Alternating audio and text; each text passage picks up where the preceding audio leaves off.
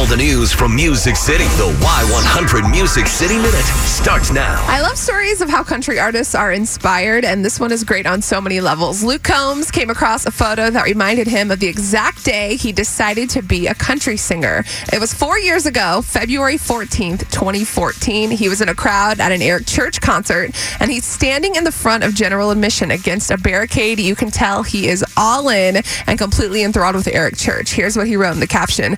That's the day the kid you see on the left knew he wanted to do what that guy on the right was doing. Thanks for the inspiration, Chief. So you can see this picture. It's really amazing. It's on our Y100 Facebook page, and it's just taken at a concert of Luke in the crowd. It's pretty amazing that it's only been 4 years ago that Luke Combs was deciding to be a country singer because he's so good. I know usually it takes people, maybe 10 years to achieve their goals and reach their dreams. So the fact that he did it in 4 is awesome.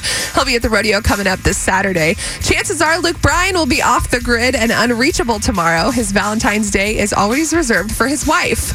Valentine's Day is it's kind of me and Caroline's day, just to go and just enjoy being with one another for a full day. You imagine? Yeah, they probably don't get to do that. Right. Well, you know that he's trying to make up for their anniversary. Oh, when he scheduled his album release date. Day. That's going to cost him for sure. Billy Carrington's mom talked him into giving his grade school girlfriend a Valentine's Day gift one year. Here's how it all went down. My first girlfriend, second grade. I remember okay, here's Valentine's Day, and your mom going, you gotta get your girlfriend something, and you gotta go give it to her. And I'll never forget, I got her a box of chocolates or whatever it was, and I remember going down to her classroom and knocking on the door and getting her to come to the door.